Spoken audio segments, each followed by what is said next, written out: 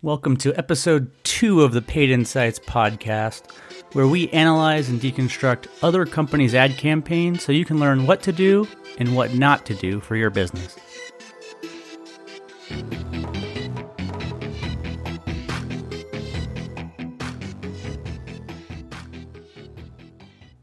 Hey, welcome back. In this episode, we're going to continue going through the 16 AdWords default settings that you need to avoid. And for this episode, we are going to go through number 8 through number 12. So let's jump right into it. And with number 8 is ad rotation. So with this, Google will rotate, if you're running more than one ad per ad group, which you should be to kind of split test them, Google will automatically select optimize for clicks.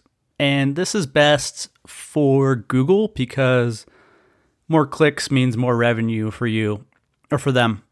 But you really want to choose some of the other options, and it really depends on how active you are in the account. So the second option is optimize for conversions. So it's important that you have conversion tracking set up. But I think this is a good option because they will take a little longer to optimize because they need to get some conversion data in before they can decide which ads are working best. And I like to choose that if you're not in the account, daily or regularly. So I would definitely start with that one. And then the next option is rotate evenly. And what this does is it tries to show the ads as evenly as possible for 90 days, and then it'll choose a winner, which I think is a good choice, especially for new advertisers. It allows Google to get some data, and then if you're not, constantly monitoring it, it'll choose a winner for you after 90 days. And then lastly is rotate indefinitely. And they say this is not recommended for most advertisers, which I would disagree with. I think it's actually recommended for most as long as you are actively in the campaigns, monitoring your ads, and you're able to choose a winner as soon as you have enough clicks to make a decision, which I recommend getting at least 100 clicks per ad before you make a decision on which one is a winner. Moving on to number 9 is networks. So with this, by default, if you're advertising on the search network, Google will include search partners. And what this is non-Google sites like AOL, I think Amazon is one, and kind of other search sites. And the problem with this is that they all have kind of different performance, different click-through rates. So it's best just to uncheck this to begin with. And if you've really maxed out your search network performance, then you can go back and recheck this and see how it performs. The thing with the search partner network is that you will need to segment your campaigns and ads by search network in the interface to see how they perform, because the performance will typically be vastly different than the traditional, Google.com search network. So just uncheck that when you first get started. Number 10 is automatic bidding. And so Google will try to set bids for you, and it sounds like a good option. When you're getting started, you don't know what dollar amount to set your bids at.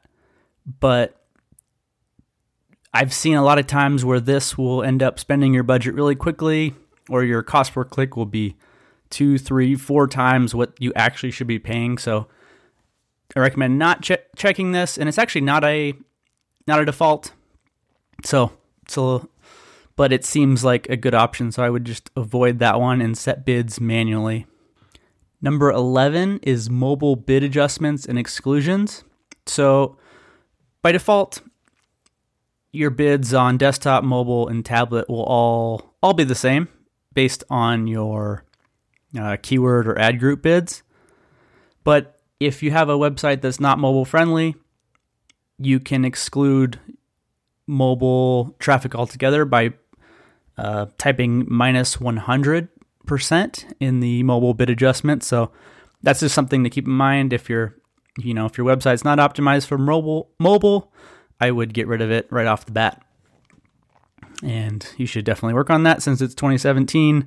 Your website should definitely be mobile friendly, and not only friendly for browsing, but friendly for converting too. So, making sure forms and buttons are easily clickable and readable as well. And lastly, for this episode is number 12, is delivery method. And by default, it's set to standard, which means that Google will try to deliver your ads evenly throughout the day.